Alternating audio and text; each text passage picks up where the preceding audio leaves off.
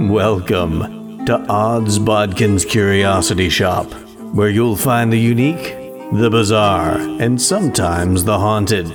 Feel free to look around, peruse the items, and never fear, there's nothing here that bites. Hard anyway. Well, hello. I'm pleased to see you've returned once again to Odds Bodkin's Curiosity Shop, and today we have a dark subject matter to speak on. As you look at the artifact we have in front of us, it's a simple greeting card depicting an owl and a skeleton, and it reads, "From your secret friend," but this card is not from a loved one or a secret admirer. This card is from something more sinister, and this card is something not unlike what you may have seen in the new Matt Reeves film, so let's pull out the kinetoscope and take a look at the Batman. Growing up, I was a huge fan of Batman. There were two superheroes that I just loved as a kid. I had the Underoos, I had all the stickers, I had pens and magic markers depicting these two. One of them was Spider-Man. The other one was Batman. I had my foot in both camps, Marvel and DC. But I was always a huge fan of Batman because Batman had the mask, Bat, a creature of the night, always had kind of an element of terror to it, an element of horror. Vampires turned into bats, and to have a Batman just seemed frightening to me on some levels, but he was a good guy, so I was always enthralled with anything and everything that was Batman. I, of course, didn't grow up in the 60s, but in reruns got to watch all of the episodes of the Batman TV series starring Adam West, and I always loved it as a kid because it was Batman. It was superheroes on the TV screen, which is not something it got a ton of in live action. But it always felt a little, even as a young kid growing up watching this, it sometimes felt a little more kiddish than I wanted out of my Batman. So as Batman evolved over the years, especially with the Tim Burton, Michael Keaton Batmans that we saw in the late 80s, we've got to see a darker version of Batman. And that is really the Batman we have seen for decades now, is this most literal Dark Knight version of Batman. Now, sometimes the Batman films have been done to great effect. The first couple Tim Burton Batman movies I really loved. After that, it just got kind of a little silly and hokey. Then we got the revival of Batman with the Christopher Nolan Batman trilogy. Again, it really took Batman back to a more gritty, dirty, more realistic, more hardcore vengeance type Batman, which I liked, but to some extent, some of the stories, some of the villains, I was not a fan of how they portrayed Bane. While the Bane in the original Batman series seemed a little too cartoonish, this one didn't seem as cartoonish enough, I guess, is probably my biggest gripe about that. Of course, everyone loves Heath Ledger's Joker in that Batman trilogy from Christopher Nolan. The Scarecrow, I thought that was an interesting villain for the first one, Batman Begins. But there again, there were so many untapped great villains that I thought that was an odd yet interesting choice. Then we got Ben Affleck Batman in Batman v Superman and the Justice League stuff. I have a love-hate, more hate relationship with Ben Affleck as an actor. I'm just not a big fan. I didn't mind him as Batman, but it wouldn't have been my first choice. And it kind of felt like, not quite a ripoff of Christian Bale's Batman, but Christian Bale kind of really made that gravelly, growly voice Batman kind of his thing. And it felt a little bit of a ripoff of that. I dug the suit a little bit. I thought that was kind of cool going, everything has been all black on Batman for, since Michael Keaton through Christian Bale, and to do kind of the gray suit with the black cloak and mask I thought was a cool look. A look that they've kind of continued in this new Matt Reeves Batman. But there again, I'm kind of iffy on the Ben Affleck version of Batman. So when I found out that they were going to do this Matt Reeves Batman, I was interested, but I really wasn't sure what to make of what they were planning, because this Batman is essentially Batman year 2. Bruce Wayne has been Batman for 2 years now. He's very early in his vigilantism. I heard that they were going to do it kind of as a film noir detective type story, and ground it in realism.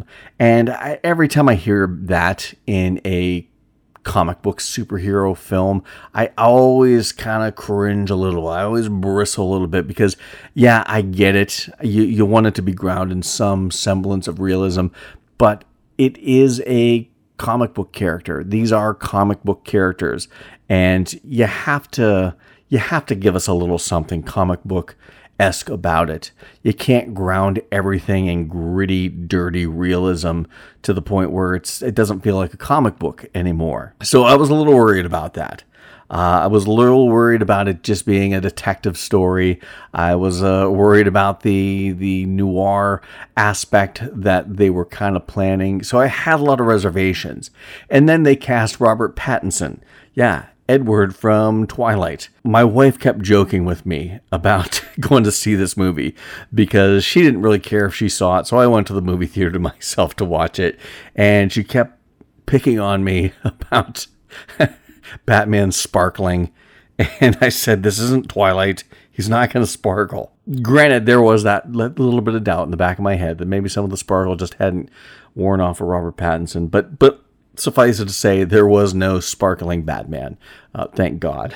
But I had some reservations about that until I kind of looked into what Robert Pattinson's done since he played Edward in Twilight and realized that, he's developed as an actor. So my reservations about that were kind of assuaged a little bit. But going into this, I just wasn't sure what to make of what we were going to get as far as a Batman movie, a restart to the franchise, so to speak, a reboot to the franchise, so to speak. And then we started getting some of the trailers. And I thought, okay, this might not be that bad.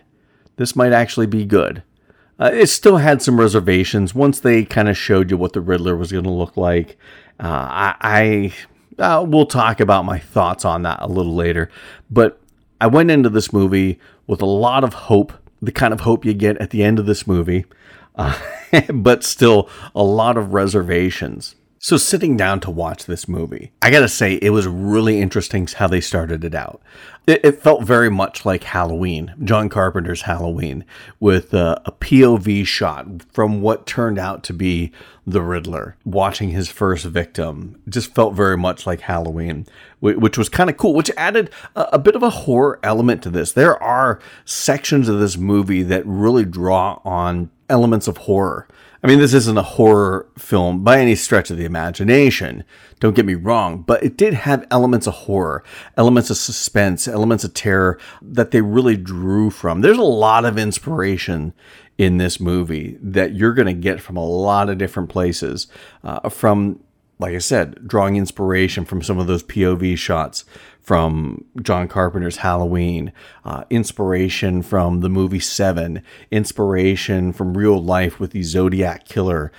You get a lot of inspiration in that in the Riddler character, from the look to how he presented his riddles with ciphers and things like that. So there's a lot of inspiration in this, but you start out with that POV of the Riddler before his first kill. And then it kind of switches over to where we're introduced to Batman, and we get this voiceover, this monologue voiceover that felt very much like a noir detective story. One of those hard-boiled detective cases from the 40s, 30s, or 40s. It felt very much in that style, which I think was kind of cool because, one, it kind of played to the detective roots of Batman. Batman was a part of Detective Comics. He's known as the world's greatest detective, which they kind of play into that with this movie. And they really did a great job of showing Batman as the detective that he started out being with this. And he did the monologue at the beginning, like I said, felt very much like a detective noir type film. We only got that a couple times, so I'm glad they didn't keep going back to that. It was a nice little element at the beginning. It was a nice little bookend element at the end, and they didn't really dive in too deep with that made you feel like you were watching an old-timey movie and not, a movie in 2022. So that was kind of cool that they didn't go to the well one too many times with that. I was very happy about that. But we got to hear Batman talking about essentially what he's been doing, the fear that he has created in this city amongst the underbelly, amongst the criminal element in Gotham, how criminals are afraid to look into the shadows because Batman might be there and come out to exact justice upon them, exact vengeance upon them. And we get a couple scenes where criminals are out doing their criminal thing, their hood rat things, and they're always looking into the shadows, shadowy doorways, shadowy corners, waiting to see if Batman's going to come out. And we get a gang attacking this innocent guy in a subway station, and we finally do get Batman actually coming out to exact vengeance, and he fights off this gang. And we get the line that you hear in the trailer, because we've heard so many times, going back to Michael Keaton's Batman, somebody asked, "Who are you?" And we get the "I'm Batman." It's just kind of been a thing. And I like how Matt Reeves in this movie, they kind of turn that around. And instead of him saying, "I'm Batman," he says, "I'm Vengeance." Because at this stage in the game, Bruce Wayne and Batman, that's what Bruce Wayne is all about, is vengeance. He's 2 years into being Batman, and he became Batman because of the death of his parents, Thomas and Martha Wayne. All he's looking for is vengeance. And we get some scenes with him and Alfred, where Alfred's concerned that he's blowing through his money. He's not concerned about growing Wayne Enterprises. He's not concerned about the Wayne charities. And he's just putting all his money into being Batman so he can exact vengeance on the criminal element of Gotham. And we get the Bruce Wayne and the Batman that doesn't care about anybody else. He just wants to get vengeance. That is his main prerogative throughout the beginning of this movie. But without giving too much away, I'm not going to go, frame by frame, scene by scene, and break down this whole movie. I am going to talk about some of the things I liked about various scenes, looks, characters, and things like that. We're going to talk about this movie without giving too much away. If you have seen this, hopefully you'll get some perspective that maybe you hadn't got before, or maybe I can confirm some of the perspective that you had that, yeah, this guy thinks the same way too. If you haven't seen the movie, like I said, I don't want to give too much away that you do, like, oh, I already know the movie because this boob spoiled it all for me. I don't want to do that either. So we're kind of going to go over this movie, go over some of the basic plot. We're going to talk about the characters, some of the things I liked and didn't like about the character portrayals and the actors portraying these characters. So basically, this movie is Jim Gordon. He's a lieutenant. He's not commissioner yet. He has partnered with Batman over these past 2 years. He's got the bat signal on some random building. It's not even a part of Gotham PD right now. He calls Batman to help him solve murders. So basically, this story is essentially a detective story where Jim Gordon and Batman are trying to solve this crime. The Riddler has killed the mayor who is running for re-election, and the Riddler leaves these greeting cards with riddles on them. And it's basically a multifaceted thing where the Riddler is killing corrupt politicians and city officials. He's trying to leave clues for Batman, one, as to who the next victim is and why this is happening, why he's killing all these people, what they've been involved in.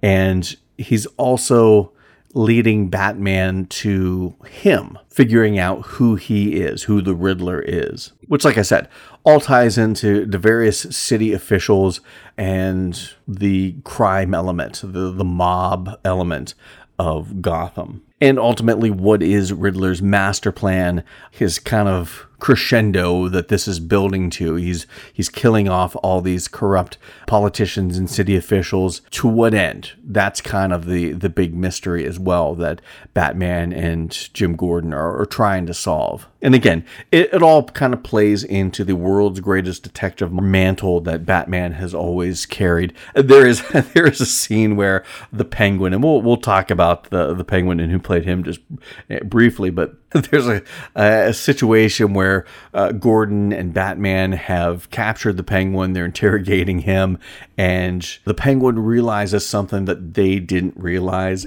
and he makes the comment, world's greatest detectives, huh? Something like that, kind of mocking that. And it was such a nice nod to the title of World's Greatest Detective to Batman, and the fact that throughout this movie, there's some decent detective work, but Batman's only in year number 2 of being a detective and being Batman. So he's not quite world's greatest detective just yet. Now, one of the things I really loved about this movie was the cast. I had some reservations about a lot of the people who were cast in these roles. There was only one person that I was really confident was going to nail the role, and I'll talk about that actor coming up. But Robert Pattinson plays Bruce Wayne and Batman, and I really not grew to like, I think I liked him right off the bat, but leading up to this movie, I wasn't sure how he was going to do as Bruce Wayne or Batman. Granted, you can put the cowl on a lot of actors if they got a strong jawline, and they're going to look the part. If they do a gravelly voice, they could sound the part. But to be able to do that and play a Bruce Wayne that is believable, those are two different things. But I liked how Robert Pattinson played this Bruce Wayne. Like I said, year 2, only 2 years into being Batman, he's focused on vengeance. He's not the billionaire playboy that we've seen in so many other adaptations of Batman. He is a recluse. He has stringy, longish hair. He only shows up at the mayor's funeral, and it's like, all the paparazzi are making a big deal because nobody's seen him in so long. I heard Robert Pattinson talking about how he kind of patterned Bruce Wayne after Kurt Cobain. Ironically, they use Nirvana's Something in the Way as a bit of a theme throughout this movie. And I kind of see what, at first I wasn't sure how he was going to pull that off, what exactly he was going with. But when you see Robert Pattinson, and he's kind of got that melancholy feel about him, that tortured soul feel about him, the stringy hair kind of getting down in his face sort of thing. I get where he was coming from when he says that he's kind of patterned Bruce Wayne after Kurt Cobain, because it feels like a bit of a rock star, that tortured soul rock star, kind of how Kurt Cobain portrayed himself, and probably was, given how his life came to a tragic end. And I've heard Matt Reeves talk about how he almost comes across as like a drug addict, Bruce Wayne does, who's addicted to Batman. And I think, because he's spending all his time, all his nights out fighting and getting the crap beat out of him, and coming home with bruises. We see him, his back with the shirt off, and he's got so many bruises and scars and things like that I get. I can understand where they're going with this Bruce Wayne. I got to imagine that we're probably going to be seeing a different Bruce Wayne in the sequel that will probably be on the way before you know it. But we'll talk about that a little bit later in the podcast as well. But Bruce Wayne and Batman, definitely flawed, in this stage of being Batman. Like I said, he's hell-bent on vengeance, and he doesn't care about anyone else. Doesn't even really care about himself. He's just fueled by rage and just trying to exact justice wherever he can in the form of vengeance. And I think Robert Pattinson did a good job of portraying that version of Bruce Wayne, and I think I could see him transitioning to what Bruce Wayne is going to become as well. Because Robert Pattinson's a movie star. He knows what it's like to walk the red carpet, things like that. He knows how to portray that sensibility, which I think is going to translate well into him portraying billionaire playboy Bruce Wayne. I also think he did a good job as Batman. There was some talk about how he was trying to do something different from the gravelly voiced Batman that we've seen with Christian Bale and Ben Affleck, and he wanted to do something more whispery, and they told him to stop doing that. So I think he found a nice balance between a whispery tone and a more gravelly tone. I think I like the portrayal of Batman. I like the sound he went with. It just wasn't all growls and gravel like Christian Bale, but it wasn't complete whispery. It was, I thought it was a good interpretation of how Batman should sound. Kind of the strong and silent type. The old Teddy Roosevelt line, talk softly and carry a big stick. And I thought Robert Pattinson did a really good job on both the Bruce Wayne and the Batman front. And I can't say I was pleasantly surprised, because I thought it's possible he could pull this off, but he pulled it off better than I thought he would. So I am very confident moving forward with this. I guess they're talking about doing a trilogy of Matt Reeves Batman movies. I'm really confident about Robert Pattinson filling this role in the future of this franchise. Another character, or an actor, I wasn't sure how I felt about her playing it. Zoe Kravitz, Lenny Kravitz's daughter, she plays Selina Kyle / Catwoman. And it's not that I felt that she couldn't portray the character. I'm very much a traditionalist when it comes to comic book characters. And I wanted to see the Selina Kyle Catwoman that I traditionally saw in the comics. I always think about the Catwoman series that came out there in the 90s. I was a big fan of that. I love the curvaceous Selina Kyle, flirty sex kitten sort of portrayal of that. Now, granted, I understand that in this day and age, it's probably not quite PC. So I understand why they didn't do that, but we've never seen a Catwoman outside of Julie Newmar. From the 60s TV series that really kind of felt like the Catwoman that I saw in the comics. Michelle Pfeiffer I thought was okay, but she's blonde, and Selina Kyle, Catwoman, has dark hair. Halle Berry, I thought embodied a little bit of that sensuality, but the costume design on her Catwoman was just atrocious. I hated that. What's her name? The Princess Diaries chick, Anne Hathaway. She had the body. She had the hair. She just did not have the personality that fit the Catwoman that I read in the comics or that I wanted to see on the screen. So I was never a fan of hers. So Zoe Kravitz, beautiful woman, dark hair, didn't have the curvaceous figure that I wanted. But there again, like I said, I'm old school. And that sort of thing, I suppose, is thought of as taboo these days. But I was really impressed with how she did as Catwoman, because she brought two things to the table that I thought really worked for Catwoman. It felt like a combination of Julie Newmar and Eartha Kitt from the 60s Batman. She kind of had that sultry, strong female vibe that you got from the Eartha Kitt Catwoman, but she also had that flirtatious sensuality that you kind of got from the Julie Newmar version of Catwoman. I thought she did a good job of mixing those two Catwoman personalities. I don't know if that was by design or not, but that's kind of how it felt to me.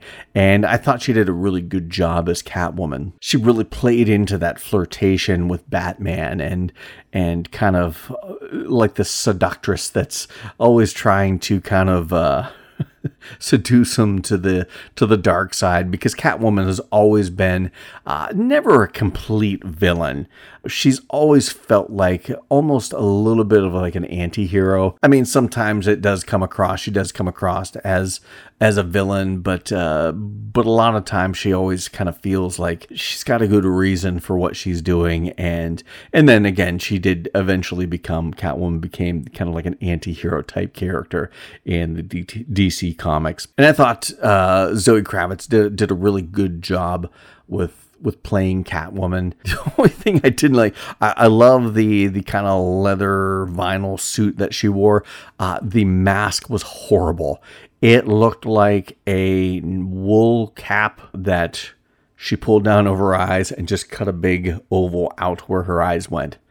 Hopefully they work on the design of that in the near future, and maybe once she embraces the Catwoman persona fully, maybe we'll see a better mask for Catwoman in the near future. But that was the only problem I had, was just that bit of costume design for poor Zoe Kravitz.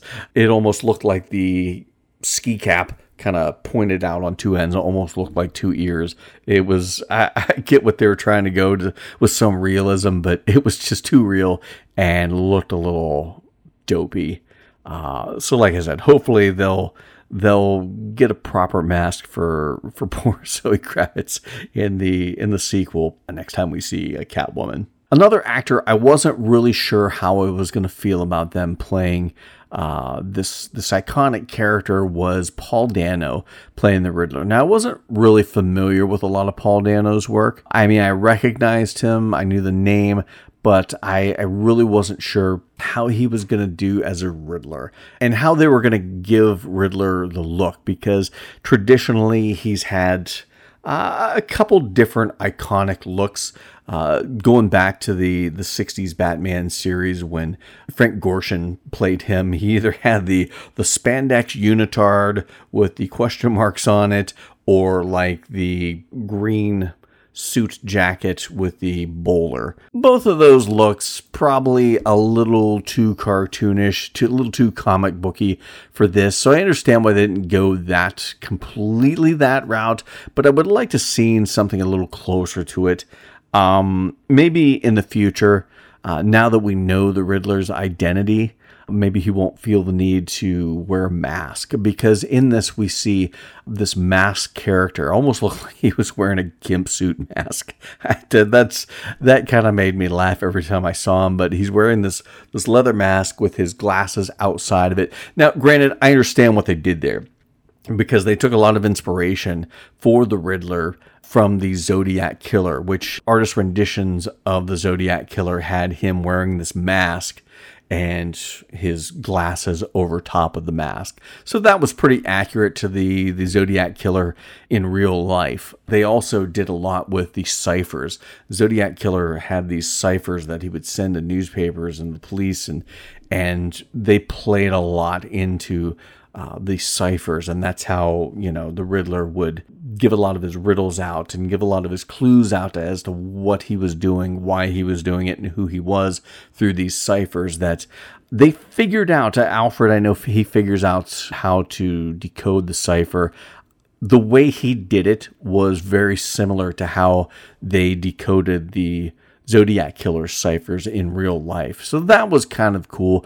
I wasn't, though, particularly fond of the look of the Riddler. I get why they did it, and I hope that they kind of heighten the look of the Riddler and make it a little more comic book friendly in the near future. But I didn't mind Paul Dano. I mean, a lot of his performance was done through like a voice digitizer. It was like one of those, when you hear voices being disguised on the phone, it was through that. So you really couldn't get a true sense of his performance because of that. And it was a little erratic because, like he said, he's trying to cover up his identity. So we're not getting a full representation of the way this character is. We don't really get that until he unmasks himself and lets himself be caught by the police towards the end, and we get a couple scenes with the Riddler and Batman at the police station, and the Riddler and this unnamed Arkham Asylum inmate, which we'll talk about a little later. But I didn't mind Paul Dano as the Riddler. Like I said, I'm hoping to see this character show up in this movie franchise, this trilogy of movie that Matt Reeves is doing. Who knows if they'll continue it after that, if he'll stay on, or if they'll bring in somebody else to do another trilogy with Robert Pattinson. We've still got 2 movies to go in this trilogy before that's decided. But I will be excited to see Paul Dano as the Riddler, who is unmasked and is just the Riddler. There's no mystery as to behind who he is. So I'm interested to see how Paul Dano plays this character in that regard. Now, there's one actor that I really had no doubt that he was going to be able to pull off the character that he was, and that was Jeffrey Wright as Lieutenant James Gordon. And I've been a fan of Jeffrey Wright. I loved him in Westworld. Say what you want about that HBO series. Jeffrey Wright was brilliant in that, and everything that I've seen him in since then, and before that, I've just always enjoyed Jeffrey Wright's performances, and I had a feeling that he was going to do a great job with Jim Gordon, because he kind of has that feel about him. He kind of looks like he can play that good guy, that guy with upstanding morals, that guy that's going to do the right thing, that guy that is not going to be corrupted, that guy, that police officer that is going to stand up for justice. He kind of looks like he embodies that, and he acts like he embodies that. And I think he did a fantastic job. So Jeffrey Wright was the only person in this cast that I really had no reservations about, because I could see him in this role. And he did a fantastic job. He did everything I thought he would do as Jim Gordon. And another character like Robert Pattinson and Zoe Kravitz and Paul Dano, I'm really excited to see more of him in this role as we go on with this trilogy. Now, another actor that I thought was an odd pick for the character he played was John Turturro, who I love as an actor. I've always been a fan of John Turturro, but he plays Carmine Falcone, who is the Gotham crime lord. He is the mob boss in this. And it's not that he did a bad job. It is just not. John Turturro, to me, does not come across as the mob boss type. I don't know. Maybe I've seen him in too much comedy to see him as that type of character. But I just didn't buy it. And he's the only one, like I said, he didn't do a bad job. It's just him in that role, I just didn't buy it. So that's probably one of the only weak links in the cast. And like I said, it wasn't because of his performance, because I thought he did a great job as a performance. I just think the casting was a little off on that. Peter Skarsgård plays the Gotham District Attorney, Gil Colson, who, spoiler alert, gets the pizza bomber treatment. If you watch the documentary on Netflix, that happened in my backyard, practically in Erie, Pennsylvania, just north of me. So all too familiar with that. One of the real surprises for me was Colin Farrell as Oswald Cobblepot, otherwise known as the Penguin.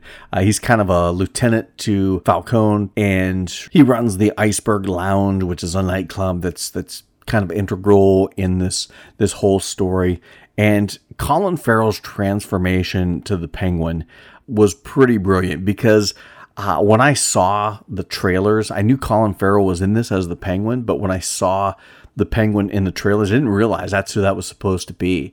And just the work they did, the makeup work and the prosthetic work, was just fantastic, amazing. It really transformed Colin Farrell. I did not recognize him, and I thought he did a good job. It was a little more traditional mob boss or mob lieutenant than I was kind of hoping for. Not that I expected Burgess Meredith style Penguin character, or even Danny DeVito style Penguin character, big caricature of a cartoon character.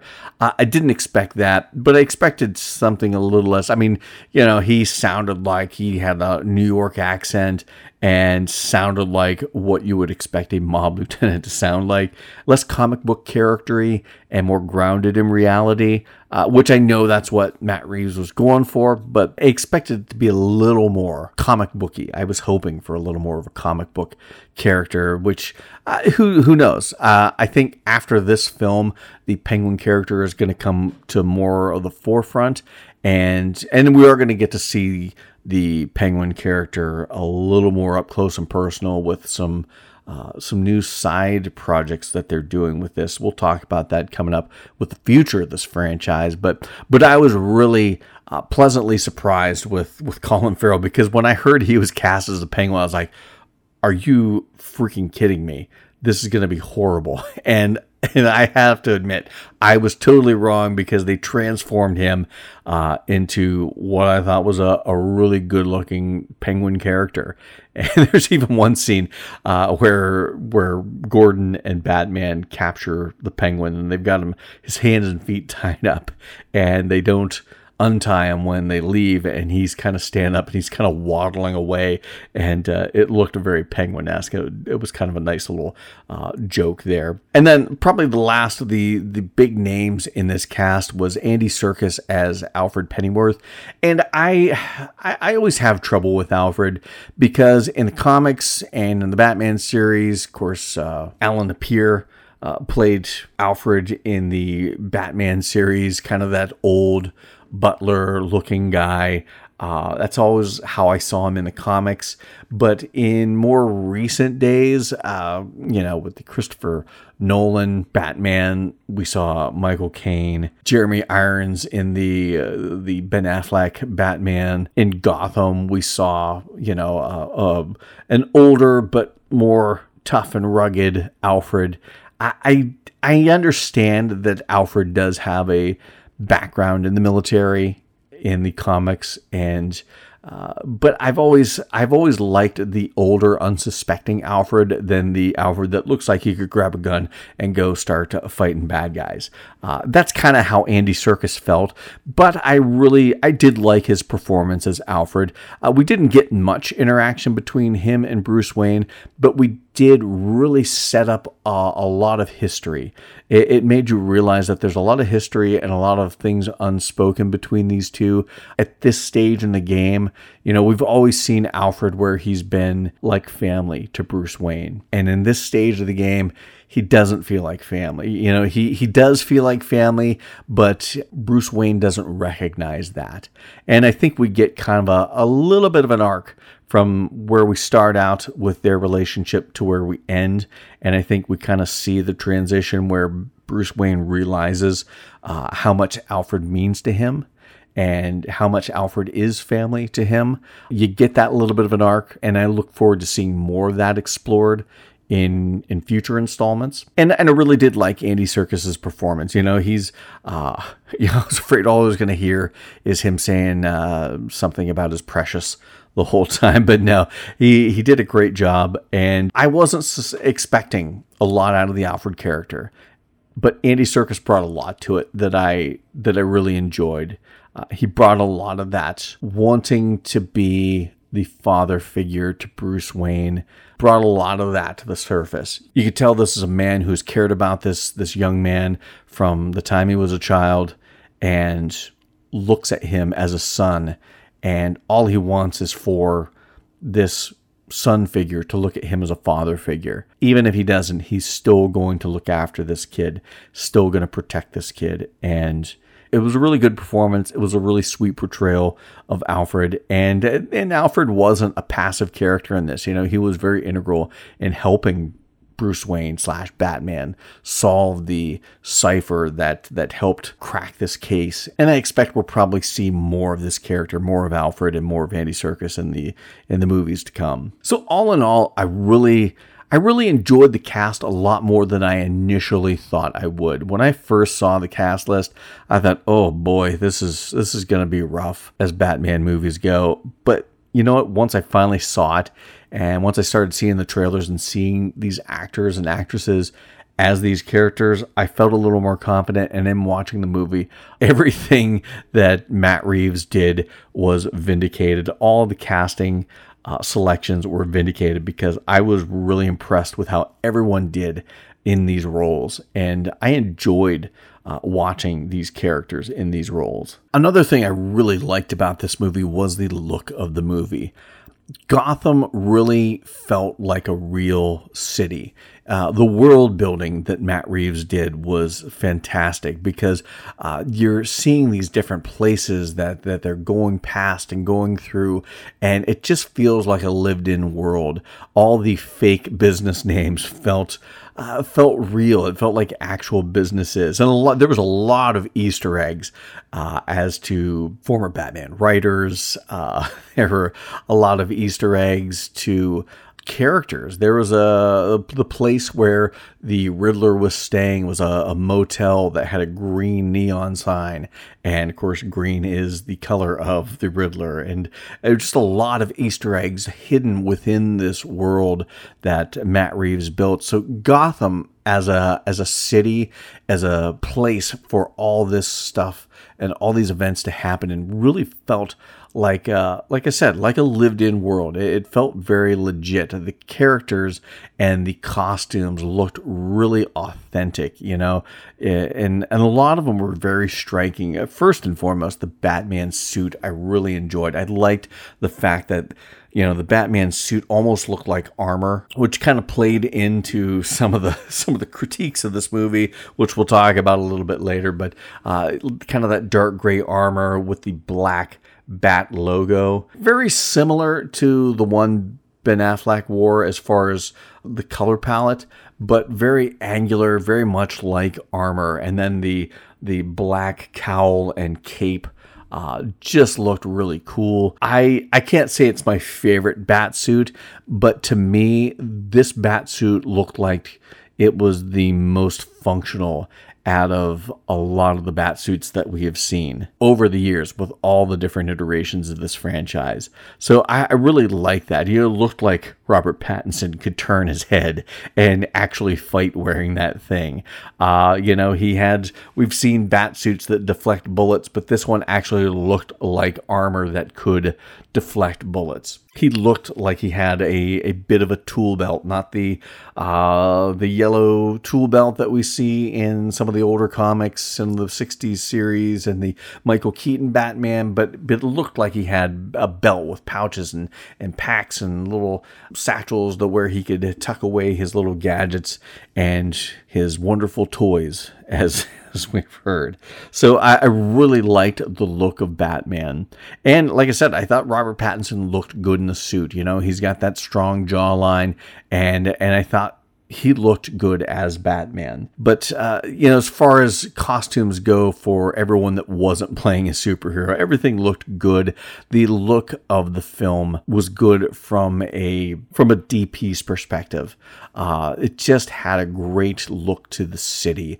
Everything was rainy. That was one of the things that they really drew from the movie Seven, was the fact that a lot of the exteriors in Seven were rainy, and every time we were outside in Gotham, it was always rainy. Gotham really felt like a seedy underbelly of scum and villainy, a wretched hive of scum and villainy, to borrow from another franchise. But I really liked the look of the film. There were so many great shots. I mean, this was a beautifully filmed movie. There was one shot where Batman is fighting guys in this hallway, and it's dark, and they have machine guns, and the only lighting you get is when they shoot off a blast of gunfire. The muzzle flash from these machine guns going off is the only time the hallway lights up, and it was the whole shot was completely lit by gunfire, and it was just such a well-conceived idea, and it was beautifully done. There's a scene where Batman is escaping from Gotham PD, and he shoots his little grappling hook up through the stairwell, and we're kind of the camera's on the end of where his hand is, and he's flying up past everything. It looked really cool. There was a scene that was just so beautiful towards the end of the movie when we get the big flood in the city, and Batman is saving the mayor-elect and the former mayor's son and these other city officials, and he's leading them through this flooded arena, and he lights off a flare, and we see this shot from up above where he's holding this flare, and it's all red, lit by the black shadows of all these people following him, kind of like in a V formation, like geese following the leader. It was just such a beautiful shot, and this movie couldn't have done a better job at really, creating this world, creating the look of this world, and creating the look and feel of this movie. I thought was just phenomenal. Another aspect of this movie that I really enjoyed was the music, because I'm not a huge Nirvana fan, but I thought Nirvana's Something in the Way was a great song to choose. One, because like I said, Robert Pattinson kind of informed his idea of how he wanted to play Bruce Wayne off of Kurt Cobain. It really made sense for Batman in this stage of his crime-fighting career. He's hell-bent on vengeance. He's very melancholy. He's not a happy person. He's not a hopeful person. That song really kind of spoke to that. And not only did they have the song that they played in the movie, but also the theme for Batman. One, it felt a little bit like the Darth Vader march from Star Wars, but even bigger, I think they took like the first few notes of, or a collection of a few notes out of Something in the Way, and made that the first few notes that they play in this Batman theme. And it was really haunting and beautiful, and almost like the sounds of doom. Like I said, it almost felt like the Darth Vader's theme from Star Wars. But like I said, I think they used a selection of notes from Something in the Way to create this theme song for Batman, which I thought was really cool, a really cool tie-in to the song that this is being played in this movie, and a tie-in to the character and what informed Robert Pattinson's portrayal of this character. Another song they really used a lot was Ave Maria, because the Riddler character is a former orphan, and there's some tie-ins, a video of Thomas Wayne running for mayor before he was killed, and there's a choir of orphans singing Ave Maria, or somebody singing Ave Maria, and the orphans are there. But that is used a lot,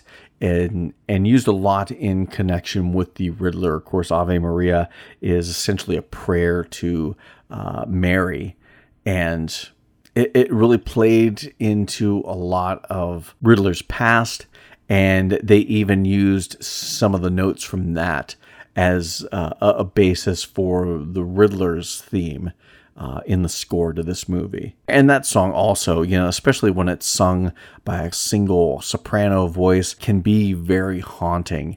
And they used that to great effect in this movie. So I really thought that was an interesting choice for music, and a choice that was well done. Now, this next little bit, it may be a little bit of a spoiler. Not a huge spoiler, because nothing has been confirmed yet.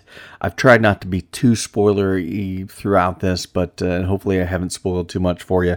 But this may be a little bit of a spoiler, because like I said, the Riddler does get caught. He allows himself to be caught, and he's in Arkham Asylum.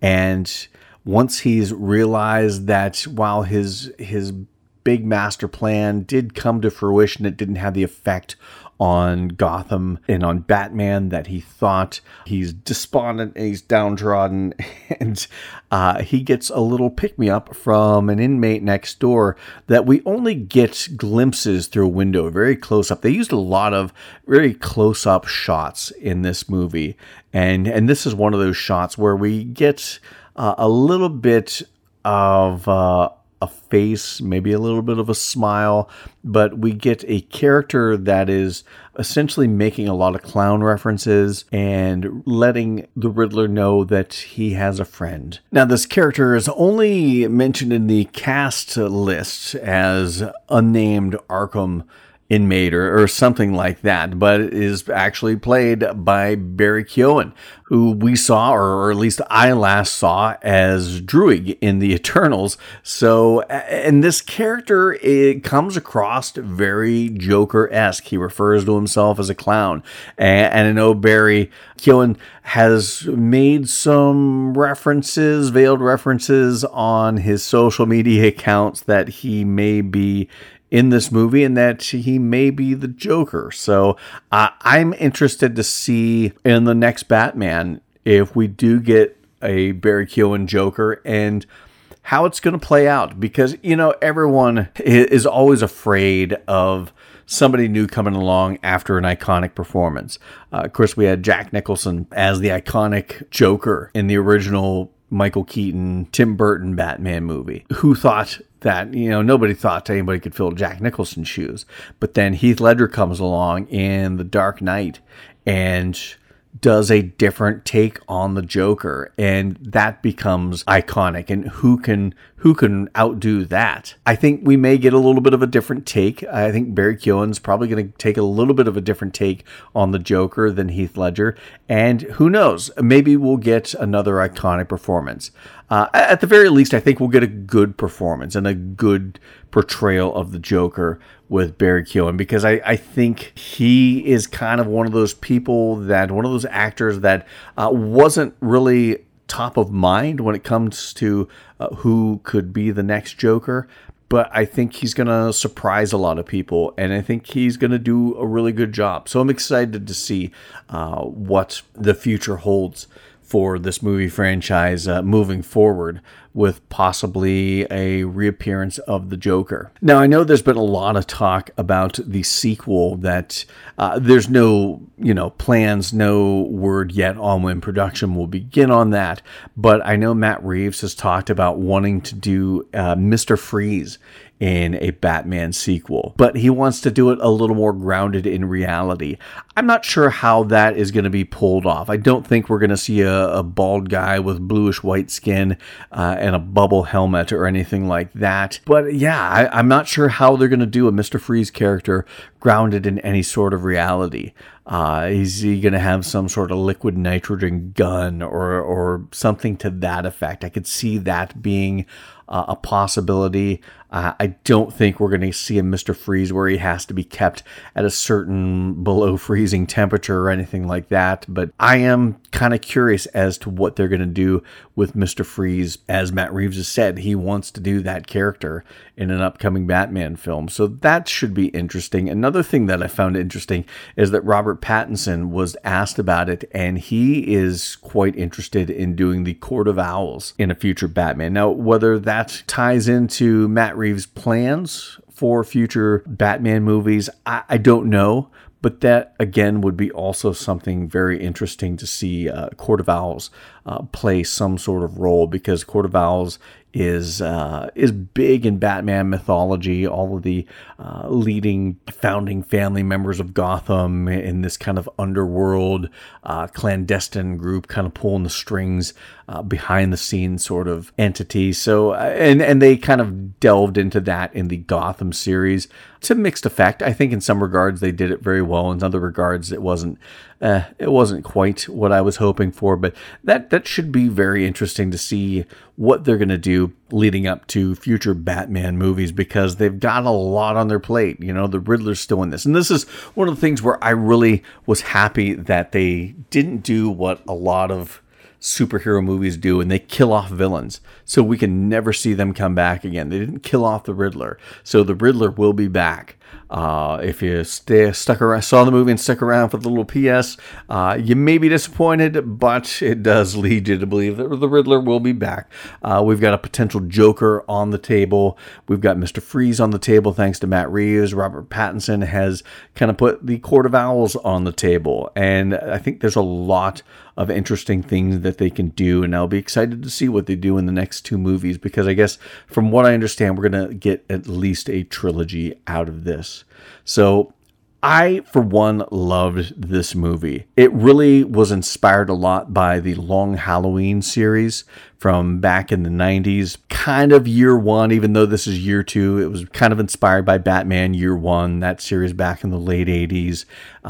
Some other influences here and there from the Batman comics, but this movie in particular took a lot from the Long Halloween, because we start off in that first bit of scenes where we see the Riddler making his first kill, and then we get that monologue where Batman is talking, and it's kind of him, kind of a journal entry. He keeps these journals called the Gotham Project, where he talks about all he's done and that, and it's the first night is on Halloween, October 31st. So this draws not just from that, but this draws a lot of plot points from the Long Halloween that I'm not going to go into if you haven't watched this movie, but there's a tie-in to Falcone and a secret daughter that is from that, and a lot of other elements that were directly from that Long Halloween series back in 96, 97, somewhere around there. So I really enjoyed this. I enjoyed the portrayals. I enjoyed the look. I enjoyed so many aspects of this. And one thing I really loved that I didn't get to talk about was the Batmobile. I've seen different places talk about, different sites talk about the Batmobiles, and they rank them. This had to be one of my favorite Batmobiles, because the Batmobiles from Michael Keaton through that stretch of movies, they're all just too long. You can't make sharp turns in those long ass vehicles. The stuff from the Christian Bale, Christopher Nolan Dark Knight trilogy looked like they got those from a military scrapyard and put them together. They looked like military vehicles. This looked like a souped up hot rod, a souped up muscle car. It very much reminded me and had the feel of the Batmobile from the original 1960s Batman series, which was based off the Lincoln Futura. But it had that feel with the classic sleek muscle car lines and the jet engine coming out of the back. It felt like the Batmobile from the 60s TV series, only an updated version of that, more of a muscle car version than the classic Lincoln look. And I loved it because, one, it was grounded in reality. It didn't look like a vehicle that you could never maneuver through the streets of any city, let alone countryside, with those big wide turns you'd have to take. And it didn't look like some military vehicle. It looked like Bruce Wayne got this classic muscle car and souped it up. It felt like a Batman in his second year of fighting crime, doing things to create gadgets and whatnot to help him do that. And I really liked the Batmobile in this movie. I thought it was pretty sweet. Of course, I like muscle cars, so that didn't hurt one bit. But I love this movie. I thought it was great. My only real critique of it was that it was quite long. It clocked in at just under 3 hours, and that was, by the end of it, my backside was starting to hurt a little bit. I wanted to get up and move around some. It could have been trimmed down, I think, but they had a lot of story to tell between all of the Riddler's kills, all of the clues leading up to the next one, all of the clues as to who the Riddler's trying to expose, all the clues as to who the Riddler is, then the Riddler's master plan being executed, and Batman saving the day. There was just a lot to cover, so I understand why this was a long movie, but it just felt like in some regards it could have been trimmed down a little bit because it was quite long. But other than that, I really enjoyed it. I enjoyed the look of it. I enjoyed the sound of it. The music I thought was great. The actors and the characters, the portrayals were good. I like the story. I like that they created this mystery and they created this detective story, which harkens to Batman's roots. I liked how they started this. We didn't get an origin story. We didn't even see Martha and Thomas Wayne killed. We didn't get an origin story, really. We start off on year 2. And I like that Batman had an arc. I saw some criticisms that Bruce Wayne, one of the worst things about this movie was Bruce Wayne didn't care about innocent people. Well, that was the whole arc of the movie. Bruce Wayne had an arc where he is hell-bent on vengeance. He is vengeance. I am vengeance was his mantra and his calling card. He's referred to as vengeance. The fact that he is vengeance inspires the Riddler to do what he does. And he looks at Batman as an ally in exacting vengeance. Bruce Wayne doesn't care about helping anyone with soft-minded do-goodness like charities and things like that. He is trying to rid the streets of Gotham of crime and get revenge for his parents being killed. And we see an arc throughout that. Part of it is his relationship with Alfred, realizing what he has in Alfred. And at the end, he realizes that he isn't changing anything by just taking out bad guys in Gotham. He's got to become something more than just vengeance. You're consumed by vengeance. All you're going to reap is more vengeance. His vengeance caused the Riddler to become his own version of vengeance. And he has that arc where he realized that it can't be just about vengeance. It has to be about helping people and not necessarily being a symbol of fear for evil, but a symbol of hope for good. And this whole story takes place over 6 days. And it's very biblical in its reference. You know, God created the world in 6 days and on the seventh day rest. And we end this movie on the dawn of the seventh day. And it's a dawn for Batman to become more of a symbol of hope than a symbol of fear.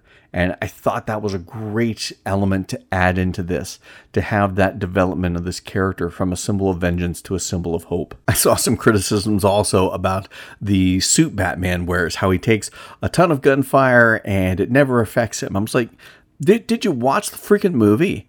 He takes a shotgun blast to the chest and has to shoot himself up with some sort of drug. I don't know if it's adrenaline or maybe some of that Bane venom that puts him in a adrenaline rage, and he beats the crap out of some dude.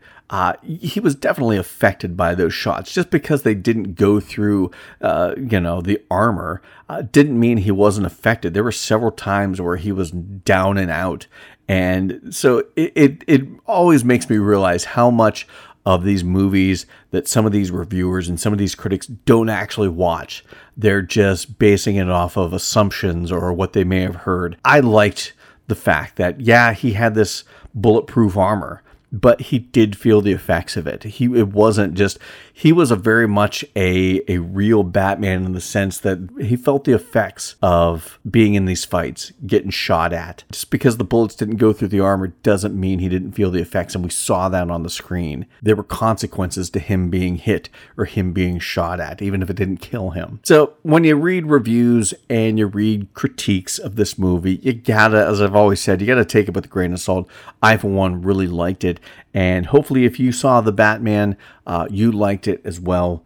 If you haven't seen The Batman, hopefully you do catch it, because if you love Batman, if you love the Batman comics, you love any of the other Batman movies, this is an interesting and different take, and I'm excited to see what we're going to get with this Matt Reeves version of Batman. So we'll keep you posted on all the future things that are coming up with Batman. Of course, there's going to be a Penguin and a Jim Gordon series. There's going to be a Penguin series on HBO Max. They're also doing a Jim Gordon series. I think the Penguin one is going to be Colin Farrell's Penguin becoming the new mob boss of Gotham, and I think we're going to see that. I think that should be interesting. Jim Gordon is going to be kind of a Jim Gordon fighting crime and solving mysteries sort of thing.